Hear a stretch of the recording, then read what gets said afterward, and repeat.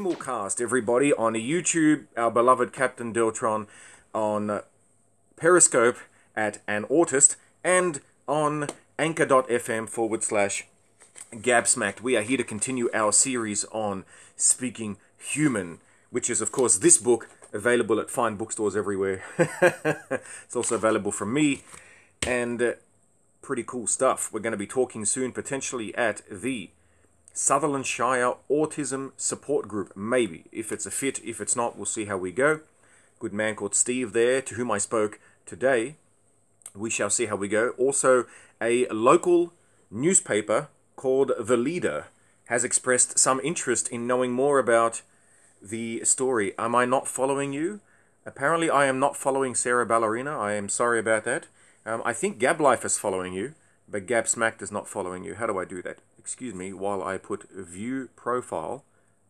So we're back at YouTube. Thanks to Discord, our private Patreons and some of our top GoFundMes have access there live, and they can ask questions that are not limited by characters, and they can ask priority questions. So here is a little bonus that was not mentioned in the book. I was with Sabrina at the which we will discuss later. Sabrina is the little 12-year-old girl that Jamil met when he was 8. I was about to say 18, that wouldn't be good. And when they got a bit older, many years older, probably about 20 years later, they ended up getting engaged to be married. Quite an interesting story there. Anywho, by the way, anyone who watches Home and Away, Raffi and Ryder finally kissed. Isn't that great? Someone in my family watches Home and Away, and now I decided to watch Raffi and Ryder's story. I was quite happy that that happened. Alrighty. So, Sabrina had taken me to meet her friends a couple of times, and they once brought out something called brownies, and I had never tasted a brownie before. I was 26, 27, and tried this brownie, and it was so good that I stayed at the table and kept eating brownies. Now, apparently, that is rude, and so I learnt that day that you're not supposed to keep eating brownies at someone's house when there are other people there. You have to eat one, and then munch on it slowly, and wait for other people to munch. And when you see maybe somewhere between 30 to 50% of the people getting halfway through or close to the end, you might grab one more, or you might wait for someone else to grab one more. And I started to notice that other people are doing the same thing, but they're probably, I'm guessing, neurotypically doing it neurotypically, which is intuitively and without running maths equations in their heads, the way I do even till today. I'm just get used to it. So there you go. That was a funny story. I thought I'd share with you. It was not in the book. So let's get back to Speaking Human. We spoke about, this is where Jamil met Sabrina. Sabrina thought that Jamil was an annoying 8-year-old know-it-all who didn't stop talking about specific topics about which he apparently knew stuff about. Ginny says, sadly, she'll miss us live, but she'll watch the replay. Big shout out to Ginny, our Patreon member, who also has been setting up Discord, thanks to her. From Dream to Nightmare. Now, Dream to Nightmare starts with a little quote here. What I didn't explain was that the quotes at the beginning of each chapter were actually part of one poem that I had written before I had realized that I was on the autistic spectrum. But I knew that I was different. Obviously, once you read this book, you know the story, that I was quite different. So in the process of shaping myself to be understood by the outside world, not to understand, but to be understood, which is quite interesting because this young person wasn't realizing that he had to understand them. He just wanted to be understood by them. I had to learn how the outside world thought. I learned how to play a role to make me accepted in that world. So this is what's driving Jamil this whole time. By practicing doing things in different ways and watching people's reactions, I discovered how I appeared to other people. I would amend that and say I discovered how I thought I appeared to other people. Every action had a reaction. Everything about how I acted was important. How I dressed, walked, spoke, right down to the timing of my speech. So these are the type of things that someone with autism needs to, if they're high functioning, need to focus on in order to try and blend in, to illustrate their personality into something, let's say, a salient form for the rest of society to allow it to be illustrated into. Let's just put it that way. All right.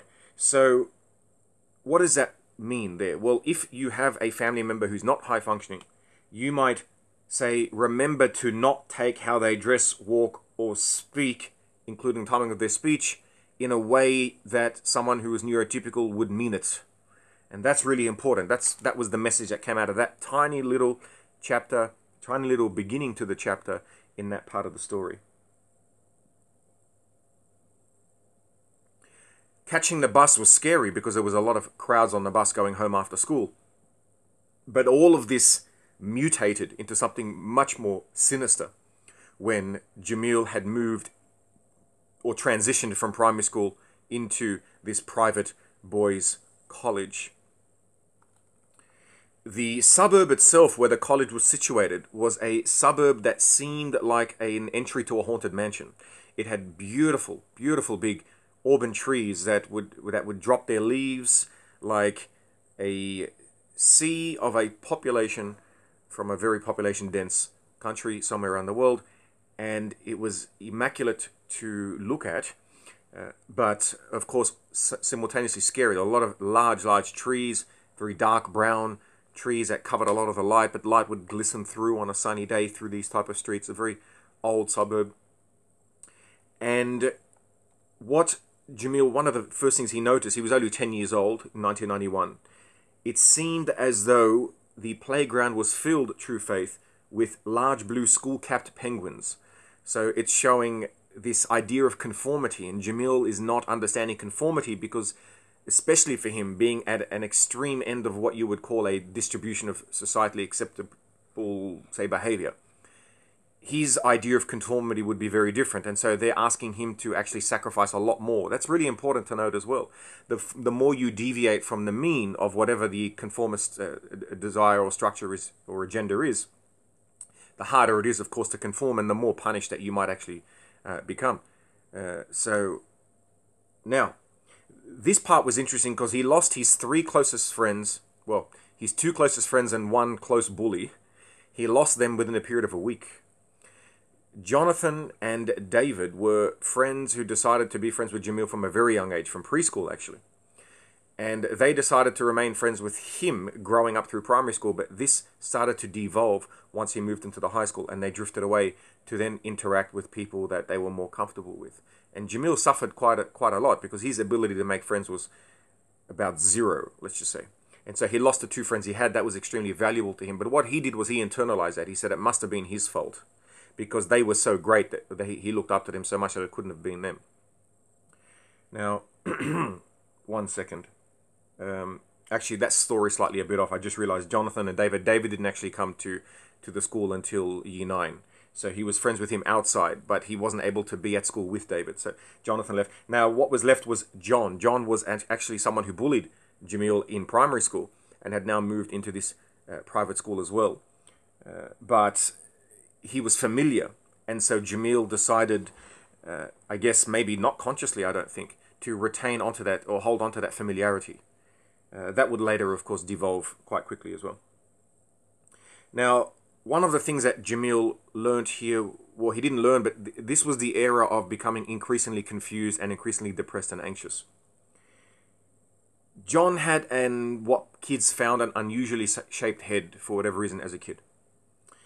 And Jamil decided to defend him against those allegations,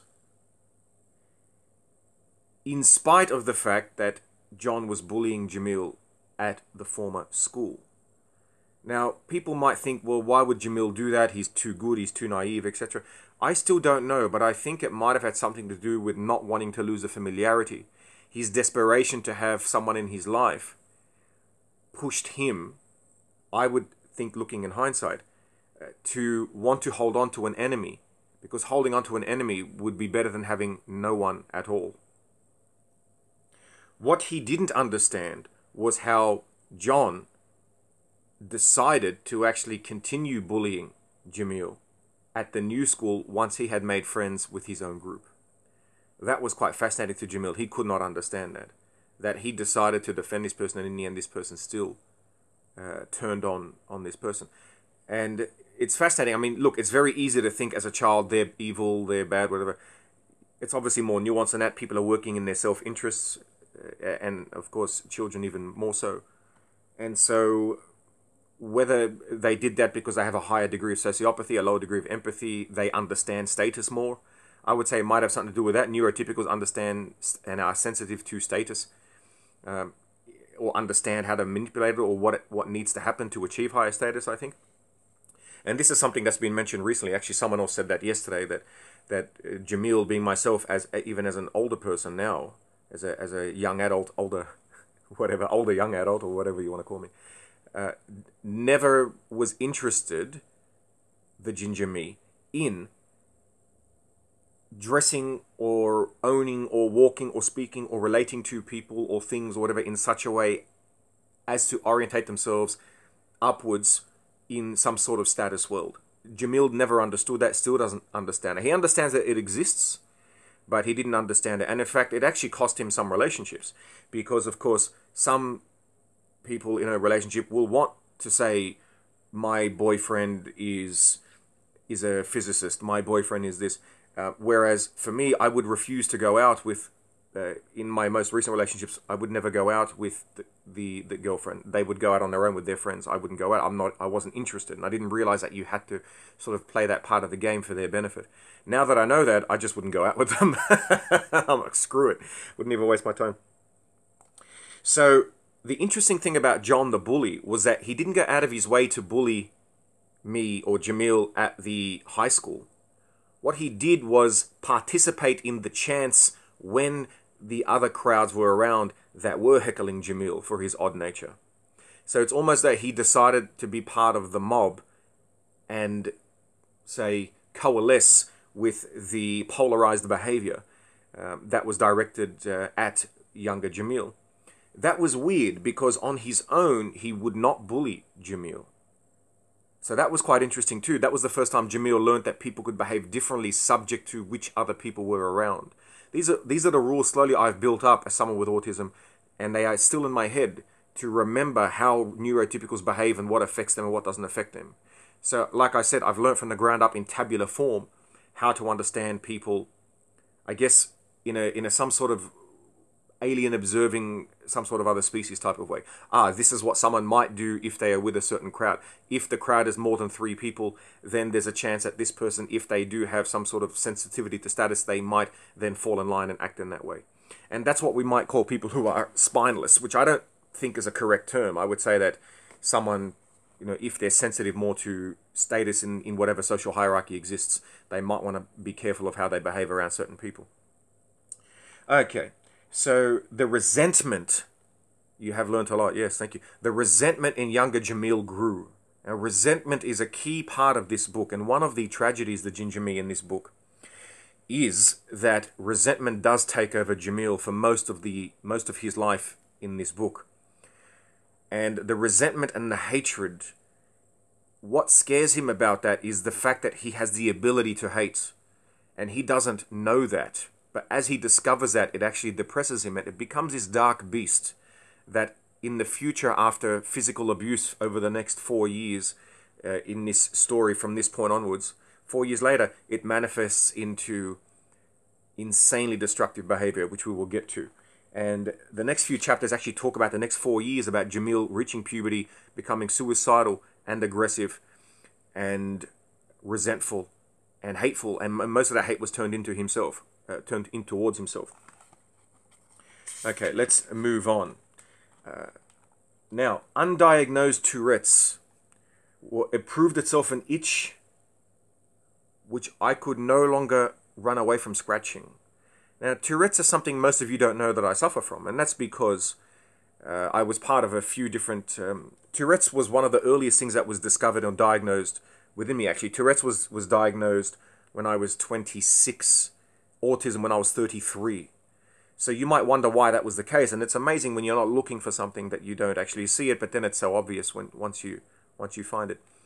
Now, the Tourette's was actually worked on for a long time, and so many medications were tried, and I was able to eventually come to a combination of medication and exercise and timing.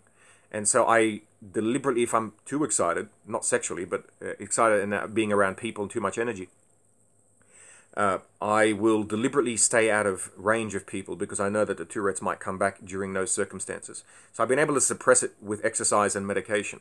Yeah, exactly. Exactly, you just said it. And that's another one of the reasons I exercise every day. So there's a lot of motivating variables which push me to do the exercising and the other things that you guys see. Actually, exercising was the reason I set up the Gab Life channel. And Gabsmacked, after a year, has overtaken our Gab Life channel in terms of number of followers. I think we're nearly at 1,700. But who's counting, right? Except for the autist mathematician. So, the Tourette's would explode, and the reaction was attention. Jamil, at the age of 10, could not yet form a distinction between negative and positive attention. And so when the class laughed at his Tourette's attack, he felt comfortable actually allowing his attacks to continue. Your cousin suffers from it. It's not we who need the cure, it's everyone else. But you can go to my YouTube Gabsmacked channel and look at the autism playlist, and there's a lot I talk about there with autism. There's 100 and something videos. If you look at that, you'll have a pretty good idea, I guess, of the fair chunk of it. Now, the rush of excitement, there you go, pretty cool, you're welcome. The rush of excitement that Jamil experienced with the reception that he received via his Tourette's bouts actually rewarded him, and so he allowed the Tourette's to continue and helped let it metamorphosize, magnetize, metastasize into, unnecessarily, say, more of an obvious condition, as opposed to trying to figure out a way to work around it. This, of course, as we know now in hindsight, was actually further ostracizing and alienating him from his peers without him knowing. Now, once the teacher asked him to repeat a word that he said, and Jamil didn't understand why, but after 2 times of the teacher asking, Jamil said nefarious. So someone was saying evil, and I said it's nefarious. Nefarious is the word. I was 10 years old at the time, and the teacher said, "Where did you learn that word?" And Jamil said, "I had heard it on Teenage Mutant Ninja Turtles," and then looked it up in the World Book Dictionary. So we must thank Jamil's mother, who bought that World Book Dictionary. You are more than welcome, E-Genes. Thank you, as always, for your comment. For purchasing the World Book Encyclopedia for Jamil. Now, we have to remember in 1991, actually it was purchased in 1989, I think it was, but Jamil would read the World Book Encyclopedia for fun. This was before Wikipedia and before any sort of online access to information in a way we have today. And so it was much harder to have access to such a type of dictionary. And I was very, very lucky. Jamil was lucky that his mother was focused on purchasing those type of educational books, which were very expensive back then. It'd be the equivalent of getting some Microsoft Surface Studio today, probably thousands of dollars. Would I ever want to be an executive? Nah, not in the slightest. Alrighty, so a final warning from this teacher was to not alienate others in year 5, as we may end up without friends in year 12. Jamil decided he had plenty of time. Now that's an omen there. The next sub-chapter is Eddie. Eddie is a very big deal. Eddie changed Jamil's life in a way that most things did not, and most things did change his life in a huge way. Eddie was the first person to violently bash Jamil. Jamil was 10 years old, and he didn't understand that his repellent nature was actually something not just that he would sense at school, but he was now about to sense this in a violent retaliation by someone else. This person was largely overweight and 16, and Jamil was 10. And the book describes how Jamil doesn't understand that he's actually antagonizing this person. And so when the person says, "Come over here," Jamil goes over there because he has no idea that if someone says, "Come here," that there might be a context behind it. Now, Jamil has a cousin called Isaiah. Isaiah comes in and out of the book, and he's much more apparent in the second and third books. But Isaiah was very streetwise. Isaiah came from a very different background, a very more, let's say, a streetwise background. Isaiah's father was actually before he passed away, quite notorious in the underworld in Sydney. Not maybe at the highest level, but at the type of level that earned him prison for a number of years. And when I was 10, I actually went with Isaiah to visit his father in prison. So that was quite interesting to witness as well. And so it was a very different life. And this person was actually, this was someone I admired, even though he was younger than me, because he was so street smart that he was in fact the opposite of myself. He was unbelievably popular, unbelievably street smart, and I was addicted to wanting to learn as much as I could from him. Now, Isaiah screamed out, "Don't go over there," towards Eddie. But Jamil actually couldn't understand. Firstly, he didn't understand what Isaiah was screaming because he didn't realize that Isaiah was screaming to him. Then when he realized, he didn't actually put it together until after he was knocked unconscious by the 16-year-old. He had his face smashed on both sides. And once he was able to recover, one of his soccer teammates actually said to him, or asked him, "Why didn't you fight back?" And Jamil said, "Because Jesus said to turn the other cheek." And the guy, whose name was Costa, laughed his ass off because Costa said, "But you were hit on both sides of your face." So you have to laugh about that now. I think looking back, the real reason Jamil didn't fight back against this towering Michelin man was that Jamil was scared. I think Jamil was scared. Jamil was not a violent person at all. He was a very sweet little semi-feminine, tall, awkward, autistic boy. And he then made a logical deduction based upon the assumption of him being violently attacked because of who he was, not because of who Eddie was. Jamil made this logical assumption, or this logical conclusion from an assumption. He said, if I'm 10 and a 16-year-old bashed me, that means that the kids at school, as they get closer to 16, will try to bash me as well.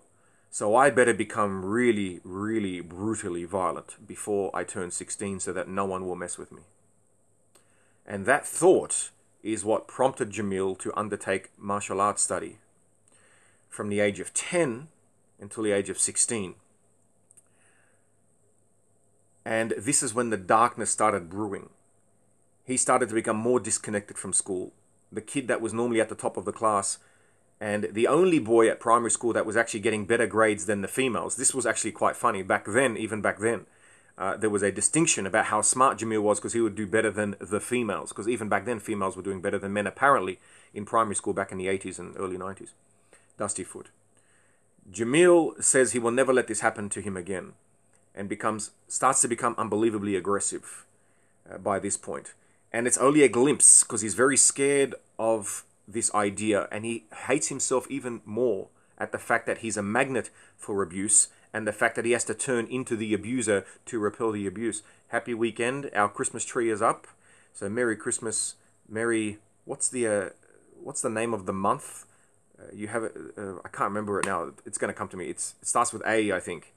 That's the whole month of December has this A to do with nativity month. No, it's something else. Someone will come up with it. Anywho, so getting back to Eddie, Jamil becomes more distant and starts to imagine how he's going to Advent. That's the one. Thank you, Platinum Mimi. How he started fantasizing about how he could take down his bullies at school. Advent, True Faith comes in as well. I'm thinking of Advent. There you go. 3 in a row. Well done, guys. Thank you. So, Jamil becomes increasingly scared of himself because he's afraid that if he tries to, thank you very much, if he tried to attack these people, he might lose, and so he better become the best possible fighter he can become, but he never wants to do that. He hates having to go home and do that, but each time, each time he goes home and trains in martial arts, he imagines hurting Eddie. It was the bashing that Eddie inflicted upon Jamil that would fuel Jamil's years from 10 to 16. He wanted revenge, and he held on to that grudge for 6 years until he met Eddie again. And this comes back as either a climax or anticlimax later on in the book Susie Eve. But unfortunately, this might have been Jamil's savant intellect because he could specifically remember exactly what Eddie did to him and he never forgot it. Or it could be a combination of that with PTSD, and because it was a sharp, as neurotypicals would call it, a very significant emotional experience. It could have been that as well. Now this is where the next part, of course, and this will be the last thing we'll discuss today. Next part is where Jamil now consciously realizes that he wants to kill himself, and this is at the age of 12. He now realizes, and there's something to do with, I mean, it might be correlated with puberty, we're not sure, but puberty for Jamil happened at about 9 or 10, but by 12, Jamil already had my voice, already had a beard, maybe about 20% like my beard, which is still not very strong, and was, I think I had reached 6 foot by age 12, I think, or 5'11", or something like that, but I was almost my height by 12, and already with the deep voice and all that type of thing that you expect in a male. So he, at this point, was aware that he could kill himself. He was not happy with whatever this adult frame was that he was inhabiting, and still understood himself to be 8 years old. In fact, he kept thinking that he was asleep in his year 3 class at age 8, even though he was now in year 8. Or year 7, sorry. Year 7. 1993. Got it. All right. And he also discovered that he was a natural with computers, but he didn't explain it that way. He explained it in a way where he thought that computers were his long-lost friends, in the same way that Jason was. If anyone remembers, Jason was his watch that he could relate to, because Jason worked with a base 12 and had a lot of devices, and he could work out all the times and seconds and work out his day by time, and know that Jason was predictable and would be there for him. All right. And the last thing I'll say to you guys is, we'll talk about this next time, but everyone changes cell by cell, and over the years we transform. What makes us what we are gradually disappears. Ça va bien, Samir et toi? It's like a crowd of people. Take one person out of the crowd and replace them with another. The perceived crowd is still there. That's actually part of that whole poem. So if someone went through the book and took out all of the little bold italic sections in front of each chapter, that would actually become one stream of consciousness there. Some people asked, why was that in there? What actually happened was that the bullying would increase. In fact, it started with teachers as well by this age. So by the age of 10 and 11, I skipped this part. Mr. Stewart is Chinese autistic mathematician as you. Very cool. Very cool bananas. There you go. We're all over the world. All right. So Mr. Stewart, when the headmaster would come into the room, he'd say, "What do you love, Jamil? Tell the headmaster what you love." It was pompous. And the class would then join in and go, "Yeah, tell the headmaster what you love." And I would say BTN. Now, BTN was called Behind the News, Samir. Behind the News was something that most kids hated, but I loved because it was quite informative. He said that the teacher said to the headmaster, "Everybody hates when you give them more BTN homework. With Gabby, he loves it even more." And the class laughed. So this is the type of thing where teachers back then were assholes. Whether they meant it or not, I don't think in hindsight that this person was probably the same age I am now, maybe younger. Stella. So, was he just a dick? Probably.